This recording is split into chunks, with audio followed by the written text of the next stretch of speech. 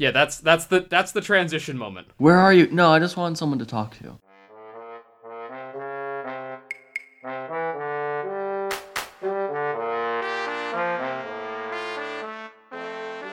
Welcome to the Hats All I Know podcast. Your host, Chris and David. If this is your first time with us, welcome. If you're a returning listener, welcome back, and you know the drill. We go through 4 random facts that we each find interesting throughout the past week, starting always off with a hat fact. David, what's our hat fact? Hat fact involves a former icon of one of Disney World's parks. Okay. Give you a hint. It's not the Tree of Life. Oh, okay. In Animal Kingdom. It's Epcot. It's not the semen ball. It's a golf ball. It's a ball made by semen. It's How's it a former icon? because it's no longer there. Oh, okay. It got removed in 2015 Why? because so it's Disney's MGM, now Disney's Hollywood Studios, and it was right in front of the Chinese theater, which it was also supposed to be temporary. Well, that's how most icons form, is it's temporary and we just don't take it down. Yeah, it lasted from 2001 to 2015. Technically, since it, did end, it was temporary. Yeah, sure. Apparently, when they were putting it in, people were like, well, they just put a crap ton of pipes and cement into the ground in order to keep this structure here. I don't think this is going to be as temporary as they're saying. It was for the 100th anniversary of Walt Disney's birthday. Oh, we're talking about Walt Disney's hat? Sort of. So, it's the Sorcerer's Hat. Oh, okay. Which was... That's what sorts you into houses for Harry Potter, is a sorcerer's hat? I mean, I know it's a sorting hat, but I assume it has some sorcery on it. It's, again, just the pointy hat. Same style. This one's blue. Have you ever seen Fantasia, Sorcerer's Apprentice? Maybe. With the sorcerer, Yensid, which... I'm going to tell you is Disney backwards, just in case you didn't. Is Mickey Mouse in it? Because I feel like I've seen a Mickey Mouse. With the brooms? Yeah. Yeah, that. Okay. The hat that he's wearing is the sorcerer's hat. Okay. Because he's the sorcerer's apprentice. The sorcerer is Yensid. Shouldn't the sorcerer have the sorcerer's hat? Why does the sorcerer's apprentice have the sorcerer's hat? That's honestly the entire point of the short video. Okay. Is kind of steals it and he's like, oh look, I can do all this magic now. It is the sorcerer's hat. It's just the sorcerer's apprentice. As I would assume most apprentices, including myself, if I were in that situation, would go, mine. Well, I mean, what happens if I put it on? Mine. Besides the fact that it's a hat, just in general. Anyway, getting around to the question part of this, if the sorcerer's hat was, if you were to put a size on it, right? My hats are usually 7 1/4. Yeah. What size would the sorcerer's hat be? Or would have been, I guess, since it no longer, they dismantled it and took it down. So the one that was built, not the one that Mickey Mouse is wearing. Correct. Okay. Ooh, probably a 20.5. I assume it was a giant thing. It was able to fit a bunch of kiosks. Yeah, 20.5 seems reasonable. And then it was the sort of information pin collecting center, which also, if you've never been to Disney, pin collecting and pin trading is a huge thing. Which Disney? Both of them. I've done it in both, and it's a huge thing. Oh, okay. So I'm guessing 20.5 is kind of low. 102.5. All right, we're getting closer. About 6 times larger. 605 and 7/8. The 7/8 is important because I think it's funny. Well, otherwise this would be boring. Exactly. If we were to just give you a round number, No, we're going for the exact number here. All of this information, by the way, is from allears.net, which is a Disney fan-run website, and they have a ton of Disney facts and stories and such. So it's a Disney Wikipedia. Pretty much. It's fantastic. I may or may not have been down a rabbit hole. Are you a contributor? No. Okay, just a user. Yes. Yeah, I just use it. Also, if Mickey, proportionally, were to wear the hat, and it would, fit the same way as it did in Sorcerer's Apprentice, which, by the way, is from, what year? 1940s, Fantasia. 1996 was going to be my guess. I mean, no. They did a remake in, I think, 2001. I forget the year they did the remake. I feel like I've seen the remake. I don't think I've seen the original. I mean, it's the same, essentially. It's good. They just updated graphics. Yeah, they just kind of made it look a little bit better and made it more of a fanfare. But yeah, no, I thoroughly enjoy it. But how tall would he be? How tall would Mickey Mouse be, or the hat? Mickey Mouse, if he were to wear the hat that was in MGM. I'm gonna go with 7 feet. Oh wait, if he were to wear the 600 hat? 605 and 7/8 hat. 4.3 miles. 350 feet. So this thing is massive. I really appreciate that they listed how many washers were used. Ooh, how many? 26,986. Ooh. These people go in tens. Yeah, well, 26,985, it wouldn't have been secure. It would not have been. However, there were exactly half the number of bolts as washers, which makes sense. Each bolt had 2 washers. Well, okay, yeah. I got confused by my 85. I was like, wait, but you said an odd number of washers. No, you said the odd. If they didn't have 2 washers per bolt, not have been secure. That one bolt would have just ruined all of the all of the 91 panels that they used to put it together. So you said they took it down in 2015. Where is it now? Dismantled. Just in storage and Disney dismantled? Either that or a landfill. Oh, that seems like a waste. Yeah, well, again, they had to put, like, cement into the ground and all that. Like, it was a full structure. It's kind of hard to... They could move it. Okay, I was about to say, it would be hard to move it, but before this was the icon of the MGM park, it was the Earful Tower. That sounds like a bad pun. It is. It's just a water tank with Mickey Mouse ears on it. However, that was in, like, the backstage area, and so most guests couldn't really use it, or, like, see it, and so they wanted something that could be seen all around. One of the iterations for the Sorcerer's Hat originally was apparently to have it essentially in front of the park instead of inside, and the ears to be Ferris wheels. And I think that would have been a much better... That seems like a much better use. Right? Like, the thing that people didn't like about the Sorcerer's Hat was that it blocked... it looked out of place in the 1940s-esque,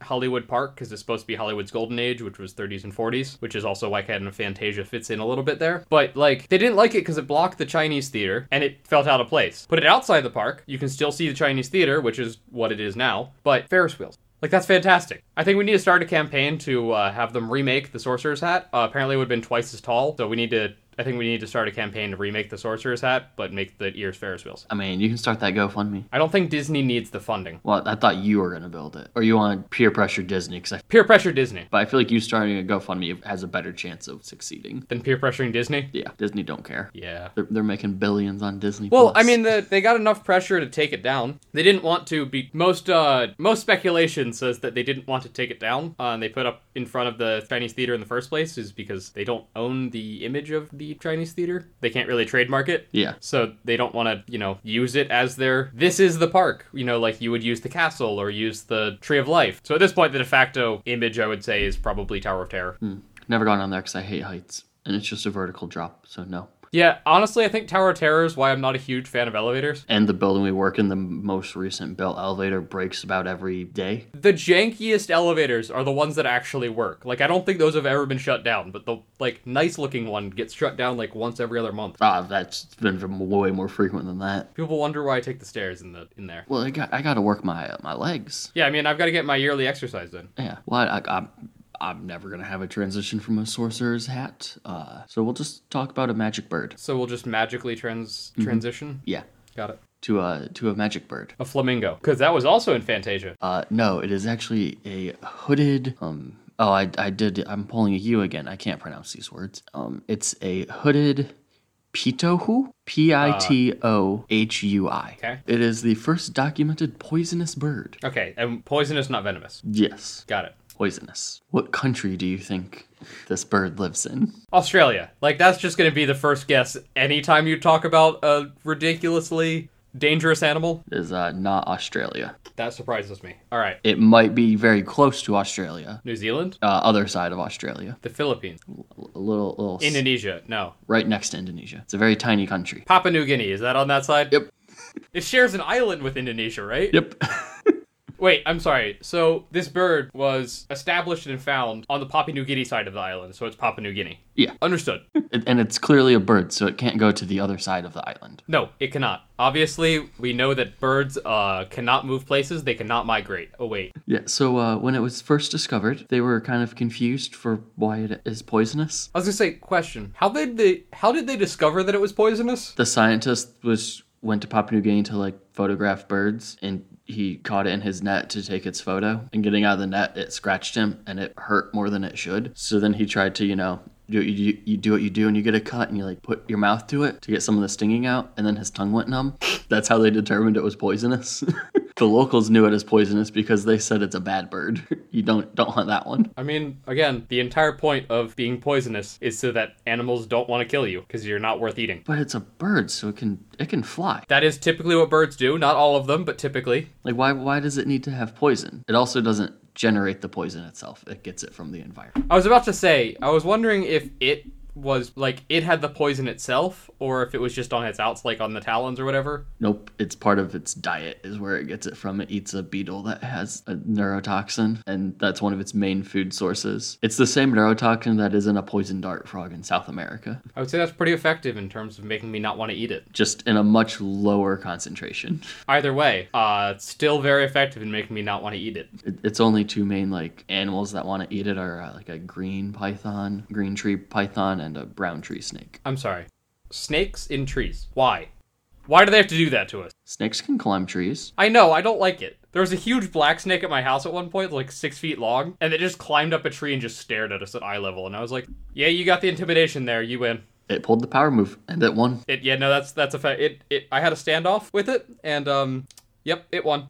I do enjoy, though, how it was discovered poisonous. It scratched me, and it hurt more than a scratch should. And then I ate it and went, huh, that's some bad blood. And I also like how it's world discovers first poisonous bird. Talk to the locals. Yeah, you idiot. Yeah, we know that's a bad one. Have you seen our diet? We don't even go for that one. Again, which means that it's effective in its purpose of making sure you don't want to eat it. Yeah, a common quail, I believe, can also be poisonous. Quail, that's rough. You have to prepare it properly. How do you properly prepare a quail? I assume you have to properly pluck all the feathers. Sorry, how do you properly pluck a poisonous quail? Well, by the time you're doing that, it's dead. So you probably just have to remove all the feathers, which is where the poison is, even in this bird. It's in its feathers. So it's positively protected unless you pluck the feather. Yeah. Well, and then the other thing, it doesn't seem like a good defense mechanism, because they did studies on how effective its level of poison would be, because it's a much lower concentration than the frog. Mm-hmm. The snakes prefer to go for ones that don't have poison, but they're still relatively fine. Like, it doesn't really affect them that much. However, I don't know, if you need to eat something desperately enough, you will. However, if there are choices and one has created an adaptation to make itself the least viable option, that feels like that's going to survive a little bit better than the ones that are more viable. Seems like they just made a slight barrier. That's really all a bike lock is, and bike locks are very effective. It's that's why your mini fridge is no longer in your room. Yeah, the slight barrier of having to look at my door, it being closed, and go, it's not worth walking over there. Yeah. Versus when it was right behind me, and I could just lean back and eat 7 Freezy Pops. It's not like you can. There's about 0 calories per popsicle. So you think I should put it back in my room? It's flavored water ice. Flavored sugar water ice. That's true. A lot of sugar in it. It was pretty sweet having it here. Yeah, but that barrier. You need the barrier high enough where you won't do it, but not too high where you can still get it. Right. Yeah, I don't need to run an American Ninja Warrior track in order to get some Freezy Pop, but also, maybe not just lean behind me. I don't know. If we set that up, you'd probably do it. Honestly, I probably would get Freezy Pops more often if that was the reward for doing an American Ninja Warrior course. Sign up for American... What are you putting at the end? It's a Freezy Pop. He can only do it if we reward him. Yeah, well, so one of my friends actually did that, was on the show and everything, and seeing him... Yeah, there's no way I could ever do that. We're not nearly in good enough shape. I don't have nearly enough any part of my body strength and agility. Yeah, no. I don't know. On that show, I feel like most of the people aren't very big. He's also not big. He's just... There's a difference between being big and being toned, athletic, and having a good sense of balance. If I train for long enough, I could probably do. But it's definitely one of those shows where you go, I could probably do some of those. And then you see somebody that's actually competed on the show, and you go, never mind. Never mind. I now know why Yeah, that looks like it's... To get from where I am to where they are, that's going to take a lot of effort, and we don't have the time for that. We don't have the time for anything. Yeah. So, my second fact involves Morse code. Oh, okay. How much do you know about Morse code? Beep, beep, beep, long beep, long beep, long beep, beep, beep, beep. That's all I got. And that means? Nothing. It's SOS, but that's all I know is SOS doesn't actually mean save our ship or anything. It was just quick to type. Yep, which, when you do that, right? Beep, beep, beep. 3 long beeps. 3 short beeps.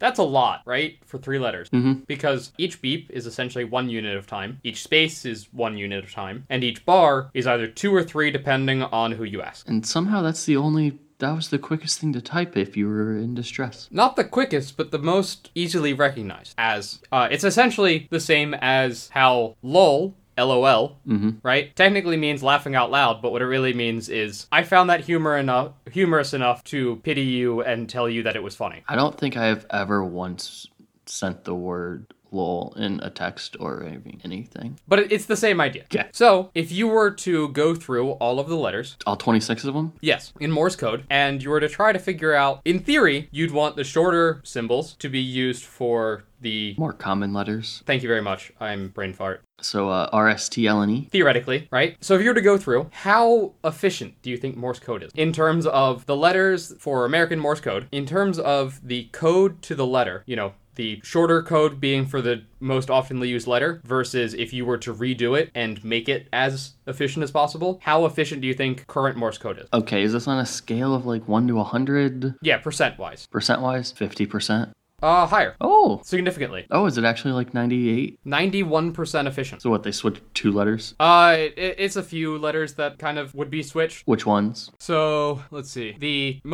This is according to John D. Cook Consulting at johndcook.com. I'm glad he hired himself as a consultant. I think this is theoretically more of like a look, I know statistics and I can do statistics stuff. yeah. Well, that's actually one of the things they teach you or not teach you, but tell you if you want to get into data scientist is do essentially a couple blog posts or whatever, basically just proving that you can do it, especially if you don't come from a data science background, just to show that, look, I do know what I'm talking about when I say that I can do statistical analysis or when I say I can scrape words and such. I'm not an idiot. Yeah, you won't have to teach me as much. So, what you did is we went through all of them based on the letters in Google's research, like the frequency. Okay. And found that the most frequently used letter is E, obviously. Yeah, you're gonna want that one to be short. What's that? Is that just like a single short beep? It's a dot. Yeah. So they did that well. That's about 12.5% of the letters. Is E? Is E. Okay. Essentially used in normal writing. That's a lot. Next is at 9% is T, which is a dash, so 3 units, which is,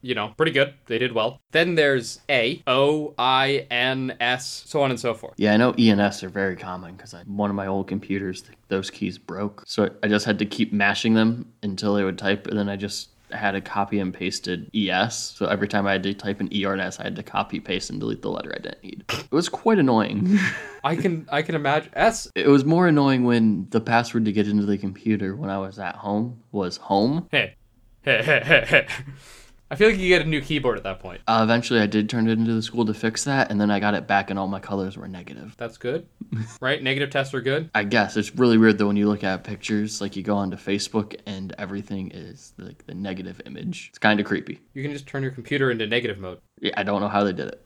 So theoretically, that would reverse it, right? But yeah, anyway, some that were very inefficient. One of probably the most inefficient is O. That does actually seem rather long. 3 long dashes. Yeah, so this is using a dash as 2 and a space, so 3 total units. Okay. It's 9 units long, and it's the 4th most commonly used letter at 7.6%. I hope they did Z efficiently. Z and Q should be very efficient. Q was very efficient. It's 0.12%. And it is 10, which is the longest. Yeah, but who's using a Q? Qatar. Well, who came up with Morse code? I'm guessing Morse, and that sounds English. Samuel Morse. Yep. So I don't think he cared about Qatar. Yeah, actually, what he did, this was going to be the question, but I thought this was a bit mean. Did I ask a question? Yes. How efficient was Morse code? Okay, good. Because this was going to be the question I was going to ask, and then I thought that it was kind of mean. How he essentially tried to figure out because he and Vale. So Morse and Vale. Well, I feel bad for Vale. I just thought it was Morse. Vale was the money bag. How did it get not named after the money bags then? That's usually what you're donating the money for, is to the naming right. Marketing? But anyway, went down to like the local newspaper printer, and what they did is they counted how many letters the printer had on stock, or how many. So for old printers, what you used to have to do is put all the letters in a row. Yeah, and then you ink it up. Slap some ink on it, and then put the paper down, press it. Yeah. So you need a new letter every time you want to use that letter. Yeah. So in like the end, you need 2 E's. So what they did is they counted the number of blocks that had each letter. And based on that, they figured, okay, this company obviously has been needing letters for a long period of time. They've probably figured out the frequency without figuring out the frequency. Yeah. And so they went through and established the frequency based on the number of individual blocks. So what the moral, or not moral, but what the lesson is that the the printer that they were using was 91% efficient with its block usage. That's good. Yeah.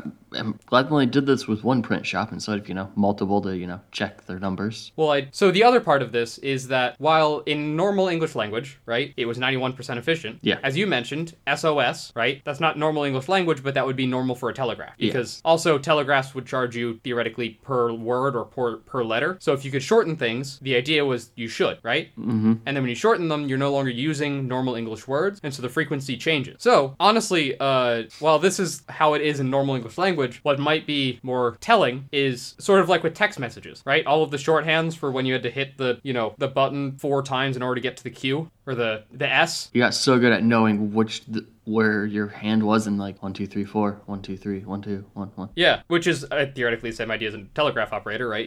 It's just the muscle memory. Yeah. But you don't want to hit the thing 4 times, right? So you shorten everything as much as possible. Same idea. So it honestly might be interesting to go through like text messages. Do an analysis with texting English. Yeah, of like how often they're used and how it corresponds. I mean, theoretically, you could also do the same with their like codexes for Morse code. Like, You think anyone's written this program already, or? most likely, I didn't find it, so honestly, I might do that in the next few weeks of just find some text messages, scrape some code, and see what I get, or scrape some websites, see what I get. Your at-home project. Yeah, I mean, it might take a couple weeks because, again, we've established that don't have time for much of anything. But, like, theoretically, like, CQ is Morse code, common Morse code for the beginning of a message of, hey, is anybody listening? Yeah, essentially, there's codes for a lot of different things. Boy, it'd be sad if you did that and you no one's listening. You just hear nothing back. That's when you move to SOS.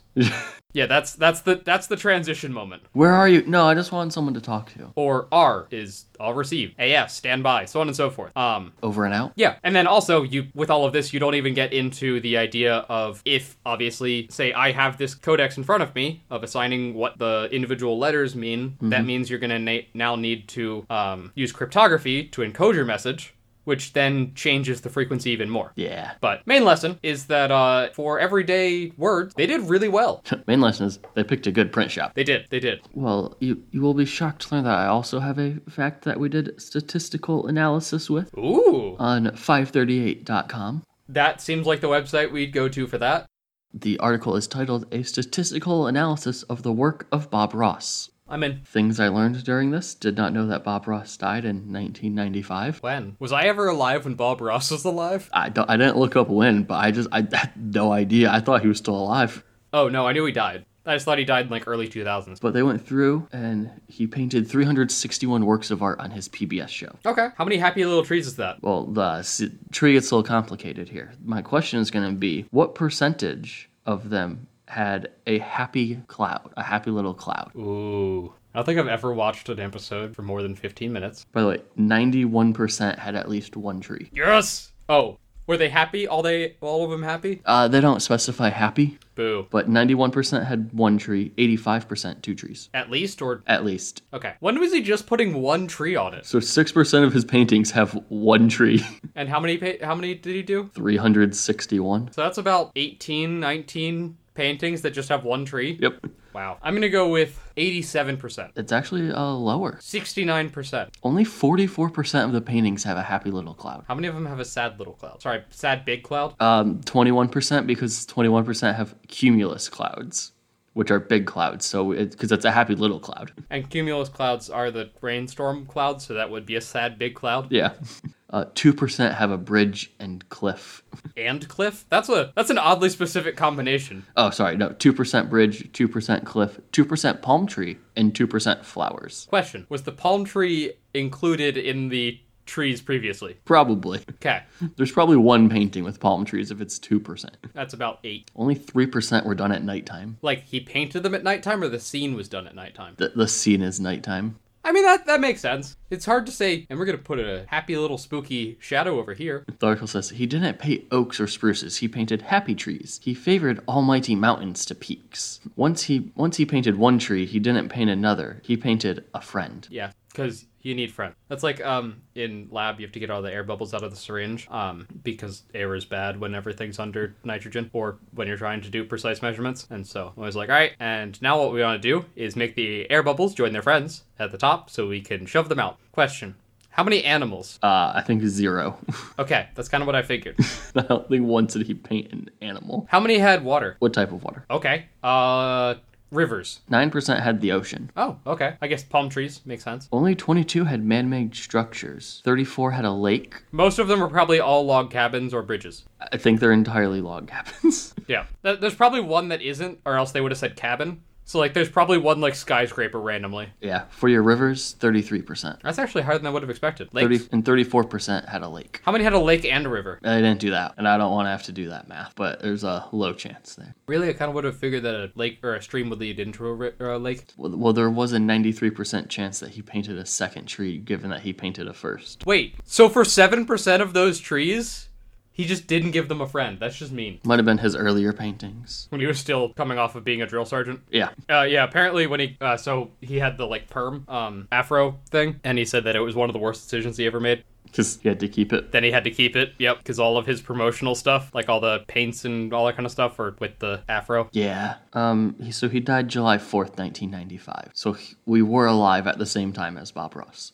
So, it's an American treasure right there. He died on the 4th. Jefferson died on the 4th. Madison died on the same 4th as Jefferson? Yeah, Madison. His paintings are selling for between $8,000 and $10,000 online. That checks out. I know multiple people that have said they've painted along with it, and, like, it's very easy to paint along with it, and at the end you get a painting that you actually like. Like, the guitar ocean island thing that I'd made, yeah, that I painted, was because of I essentially just went with things that Bob Ross had said in videos and just kind of went with it. You did give the trees friends, so that's good. I did. Yeah. And I made, like, reflections, and then I like, made the reflection and then kind of tried to erase it, if that makes sense, to, like, blur it out. Yeah. Like, I made birds and then made the birds below kind of blurred as well. Like, they're very useful for being able to paint a thing and enjoying what you painted. TV shows used to be so much nicer. Bob Ross was painting happy little clouds. Mr. Rogers always said that he was feeding his fish because a blind viewer asked him if the fish was okay. Popeye was kicking the crap out of some people. So much nicer. But he was telling us to eat spinach. He was saying he eats his spinach. I don't know that he ever said that you should eat your spinach. He just said, I eat my spinach. No, he was promoting if you eat your vegetables, you can have weird arm muscles. So much more peaceful. It was a simpler time. Simpler time when there were happy trees and spinach-induced steroids. That's what all the baseball players should have been doing. They should have just eaten straight spinach. I think that's what they do now. So, kids at home, make sure you eat your lettuce. Thank you for listening to this statistics and math-inspired That's All We Know episode. Hopefully you enjoyed it. If you didn't, I get it. Math's not everybody's thing. Also, we're not everybody's thing, which also get that. But I hope you enjoyed it. Hope you had fun. If you didn't, send it to your math-hating enemies. Win-win. You get to laugh at them not liking math. They get to hate math. It's win-wins for everybody. And if you did like it, you can follow us on social media at That's All We Know on Twitter and Instagram. And you can also leave us a review or just subscribe to the podcast so you get all of our future episodes. We release them every Monday at 2 a.m. 2 a.m. now. Eastern Standard Time, so if you're not Eastern Standard Time, if you Google my time zone to Eastern Standard Time, 2 a.m., you'll figure out. That's true. On the West Coast, it might actually be released Sunday. Yeah, we might be coming to you Sunday. Look at that. We time travel. We time travel here at the That's All We Know podcast. We time travel when talking about math. Mm-hmm. Math, not meth. Math. Sorry, the maths. Yeah. And to wrap it up, one last David pun. I feel like I haven't really been doing puns, just more fun wordplay. Is that not a pun? Well, hopefully you enjoyed this magical episode. Have fun.